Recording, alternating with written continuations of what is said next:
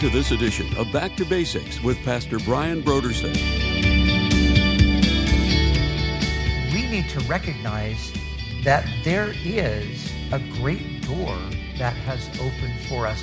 People all around the world are asking questions that they have not asked in a long time. In some cases, they've never asked. Like, wow, what happens after you die? What if I get sick? What if I lose a loved one?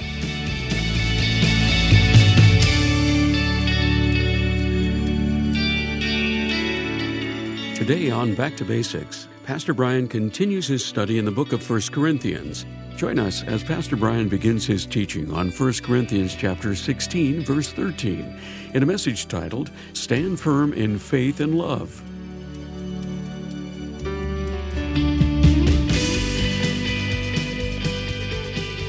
Now, here's Pastor Brian. So here we go, the final chapter of this great letter to the Corinthians. So I want to begin this final message in our series, Everyday Discipleship. That's been our theme. And of course, 1 Corinthians has been our text. So I want to begin with something I said in the very first teaching as we started our journey here. And I want to do this because it will kind of give us an overview of where we've been. So I said this, what the epistle to the Romans was to the church in 16th century Europe, 1 Corinthians is to the 21st century church in the West. Now, 16th century Europe, that was the time of the Reformation. So the Reformation was when the church came alive once again to the Bible and once again to the truth of the gospel. And the letter of Paul to the Romans was the key text that brought about the Reformation. And so that's what I mean when I say what Romans was to 16th century Europe. 1 Corinthians is to 21st century Western culture. So in other words, just like Romans was the perfect and appropriate and applicable word for the time, so 1 Corinthians is that for us today. Western culture is rapidly sliding back into its pre-Christian spiritual and moral condition. And as a result, the church finds itself not only living in a largely paganized culture, but being infiltrated by that culture. So much of what we are seeing in the culture is addressed right here in this letter. Exaltation of human wisdom, personality cults, division, sexual dysfunction and disorientation, confusion about life, confusion about our bodies, confusion about marriage and singleness, about worship, the supernatural, confusion about life beyond the grave and more. All of these things have been covered by us as we've made this journey. So here in Paul's closing words to these Corinthian Christians, he addresses a number of things that were pertinent to them at the time. And so what we're going to do is we're going to walk through and we're going to look at some of those things because even though they related primarily to them there in Corinth in the first century, there's some principle that overlaps with us that we can draw from. But the main focus today is going to be verse 13. Now, verse 13 is one of those exhortation, encouragement statements that Paul makes to the Corinthians, but obviously it's much broader. It's to all Christians as well. So that's the way we want to approach things here today. So starting with verses 1 through 4, Paul here talks about the collection. So now about the collection for the Lord's people. Now, here's the background. The church in Jerusalem has fallen upon hard times. Remember, everything started in Jerusalem, right? That was ground zero for the gospel. That's where it all started. But now many years have passed, and the church in Jerusalem has gone through difficulty, falling upon hard times, and they're in need. So Paul, of course, he loves the church in Jerusalem. Paul's Jewish, And he wants to see God work among the Jews. So he says to the Gentile churches, he says, hey, the brothers and sisters in Jerusalem are in desperate need. Let's give something to them. Let's give them a gift. And so the churches said, yes, amen. We want to be part of that. We want to make a contribution to this gift that's going to go to the church in Jerusalem. And the Corinthians were right there with the other churches on that. So now Paul is talking about that. He's giving them instruction. And he says this, on the first day of the week, or the first day of every week, each of you should set aside a sum of money in keeping with your income, saving it up so that when I come, no collection will have to be made. Then when I arrive, I will give letters of introduction to the men you approve and send them with your gift to Jerusalem. If it seems advisable for me to go also, I will go. So just notice a couple things. Paul says, I want you to lay aside something every first day of the week. Why did Paul say the first day of the week? Because that's the day the church gathered. Sundays are the first day of the week. So Paul says, I don't want there to be a big push for this gift when I get there. I want you guys to, faithfully and just consistently do this regularly so when I come, the gift is there. So as we follow the story throughout the New Testament, Paul takes this gift to Jerusalem. And so they came through, but not before they tried to renege on their commitment. And that's in 2 Corinthians chapters 8 and 9, Paul has to address that with them.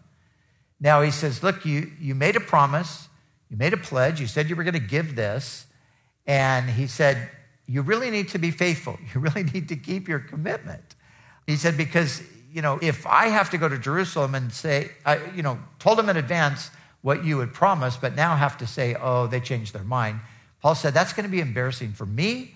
It's going to be embarrassing for you as well. And then he reminds them of some real important principles in giving.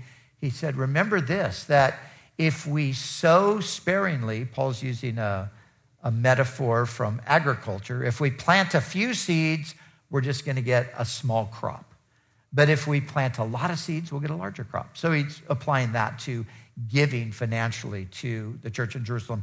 And then he wraps all of that encouragement up by saying this, remember this, that Jesus Christ, though he was rich, yet for your sakes he became poor, that we through his poverty might become rich. And so that's how Paul ends up finally, exhorting them to follow through. They do follow through. Paul takes the gift to Jerusalem. Now, verses 5 through 9, Paul, again, is talking to them about his intention. He says, after I go through Macedonia, I will come to you, for I will be going through Macedonia. Perhaps I will stay with you for a while or even spend the winter so that you can help me on my journey wherever I go. For I do not want to see you now and make only a passing visit. I hope to spend some time with you if the Lord permits. But I will stay on at Ephesus until Pentecost. Here's the verse. Because a great door for effective work has opened to me, and there are many who oppose. So Paul speaks of this great door that is opened for him. And there are times when that's what happens. God opens a door. We're living in a strategic time. And Paul's the kind of guy who's going to seize the moment. Now, in Paul's life, many of these strategic moments were uncomfortable for him. Paul went to prison for his faith, but he saw it as strategic. He saw that God had a purpose in it.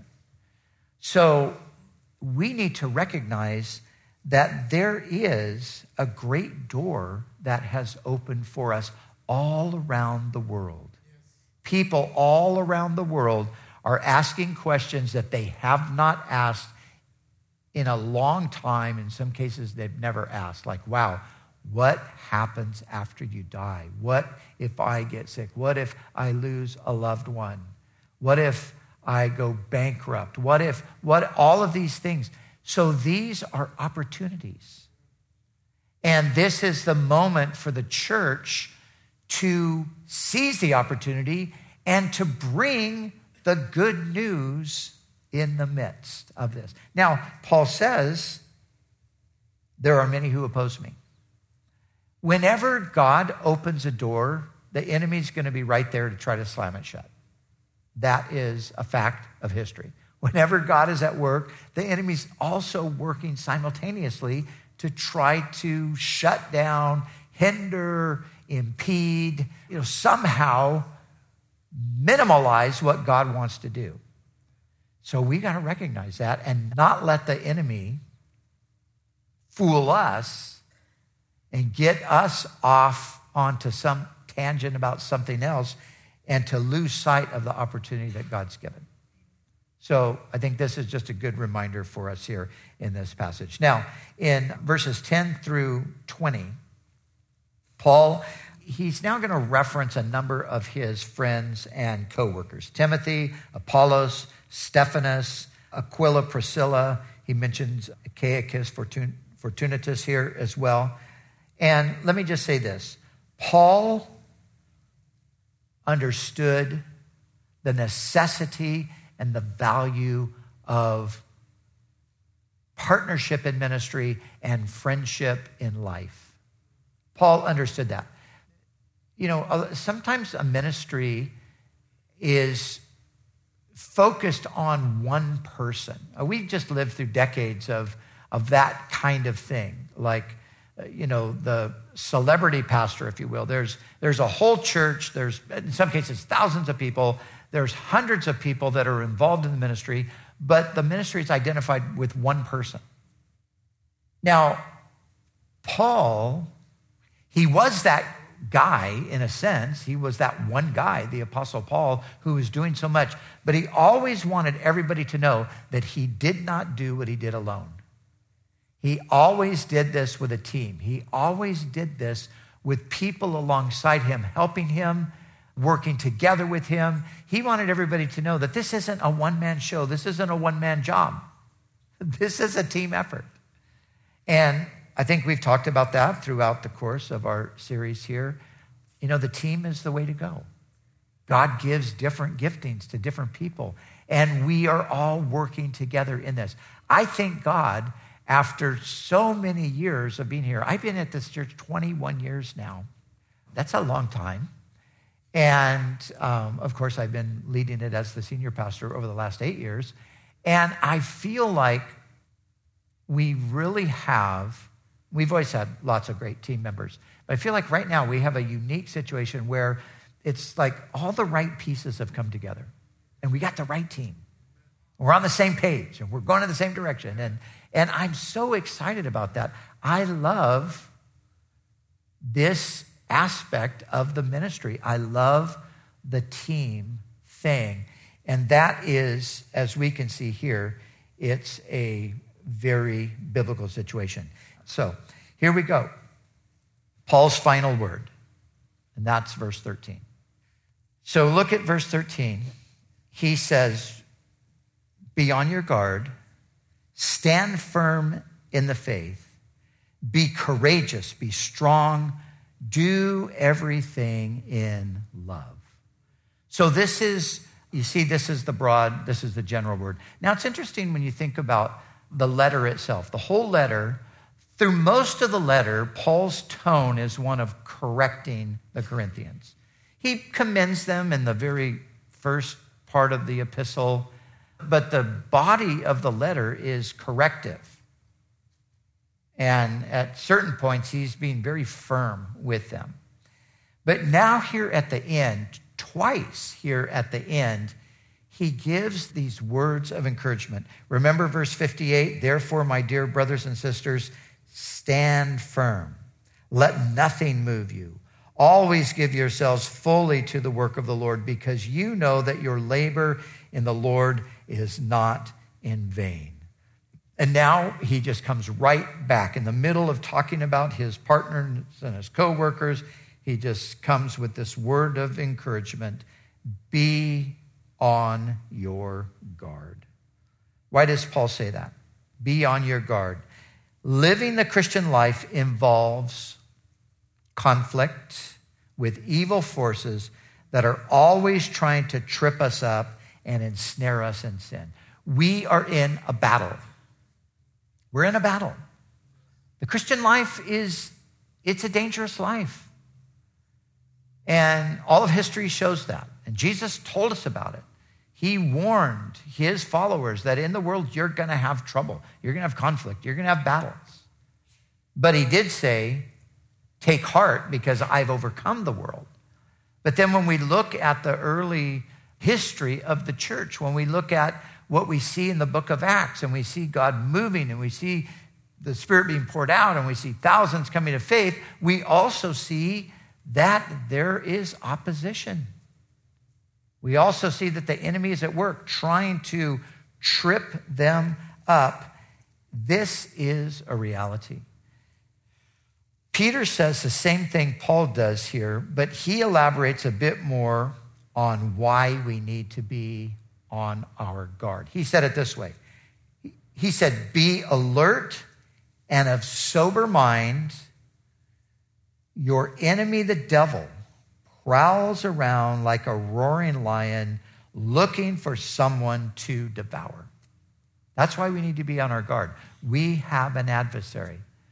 We have an enemy. And this enemy is proactive. He's not passive. He's not just lying around hoping that some misfortune will come along that he can capitalize on. No, he is actively at work trying to trip us up. The devil is a real foe, and he's working, and he's maybe working overtime these days. Now, we have a three-pronged attack against us. We have the world.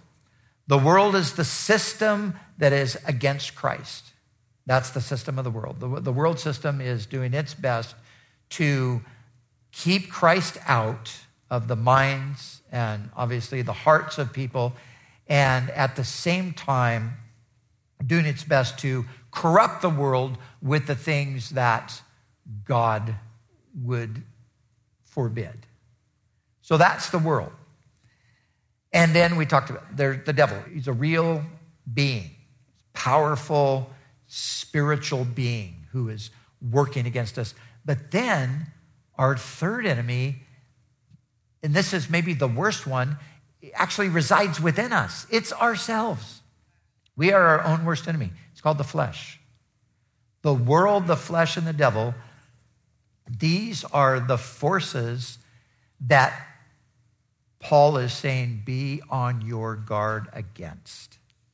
Be on your guard against these things.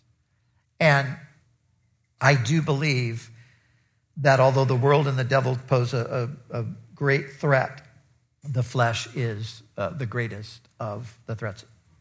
These are the angles that the enemy is going to come from. The world, the flesh, and the devil. There was a book written some years ago by a man named Paul David Tripp.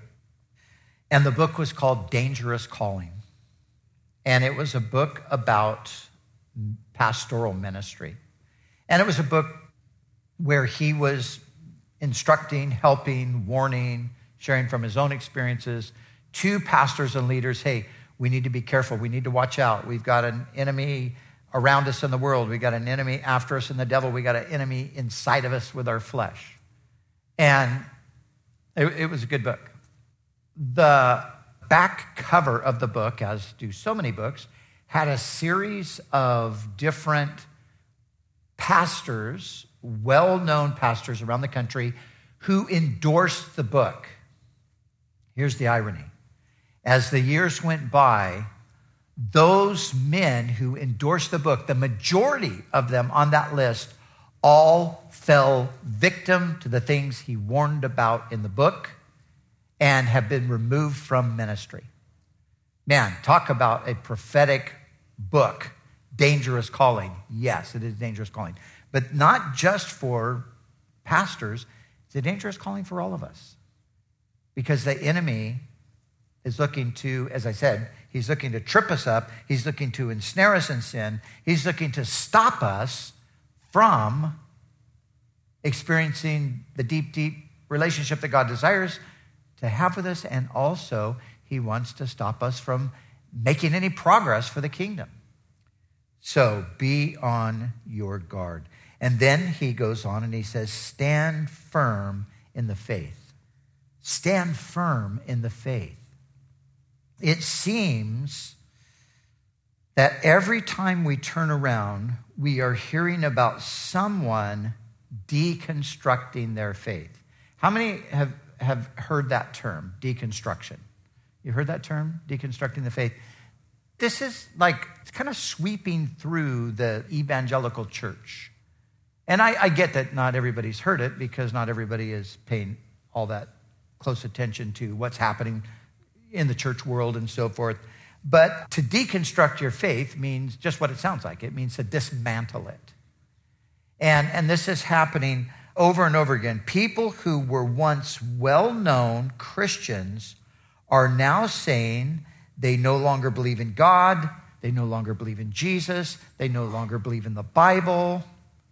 And of course, people in the media are capitalizing on that and saying, hey, look, you're great Christian leaders. This guy doesn't even believe anymore. This guy says that the Bible isn't true. And this guy says that Jesus probably didn't rise from the dead. And so they're publicly deconstructing, and the people who are deconstructing are actually also now becoming evangelists for deconstruction. Oh yeah, I used to believe what you believed. I thought all of that was true. I don't believe any of that anymore. You should follow me, and I'll tell you all the reasons why it's stupid to be a Christian. And so this is happening. This is happening with, most notably, it's happening with people who have been identified as Christian celebrities. Now, Christian celebrity is kind of a problematic term in the first place, if you think about it. Jesus, who is the Lord of the universe, says, I did not come to be served, but to serve and to give my life as a ransom. But there's a lot of people in the church world who their ministry has become a platform to promote them. And ironically, quite interestingly, I think, these are many who are publicly deconstructing their faith. Now, why are people deconstructing? Well, some are deconstructing simply because they're looking for reasons to justify their sin and to leave the faith. That's what's happening with some.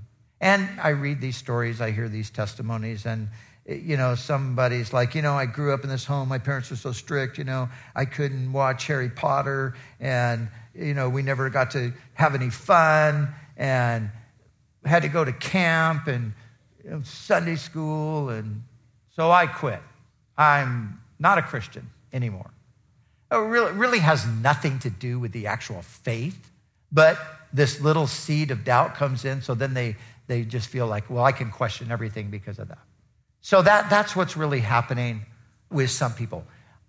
But with other people, it is a little more serious.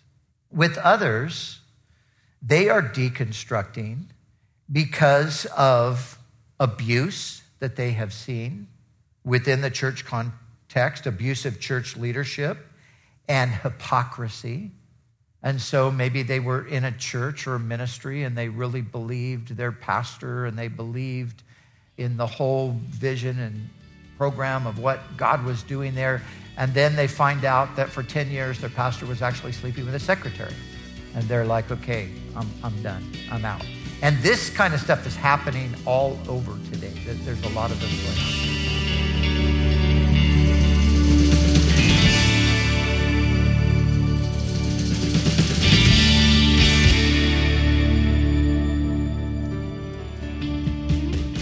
For the month of April, Back to Basics Radio is offering a timely resource titled 1 Minute Answers to Skeptics by Charlie Campbell.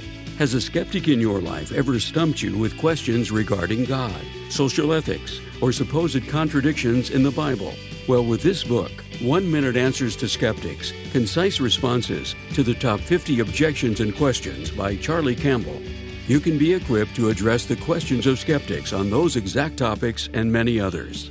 If you want to be equipped to always be ready to give a defense of the faith, we encourage you to call us right now at 1-800-733-6443 or visit us online at backtobasicsradio.com. And when you give a gift to Back to Basics, we'll send you this book as our way to say thank you. We do appreciate your generous support of this ministry. We'd also like to remind you that all of our other resources are waiting for you at backtobasicsradio.com or by calling our request line at 1-800-733-6443. That's 1-800-733-6443. Our desire is to encourage you in your daily walk with God. We'll continue tomorrow with more valuable insights from Pastor Brian as we study together in the book of 1 Corinthians.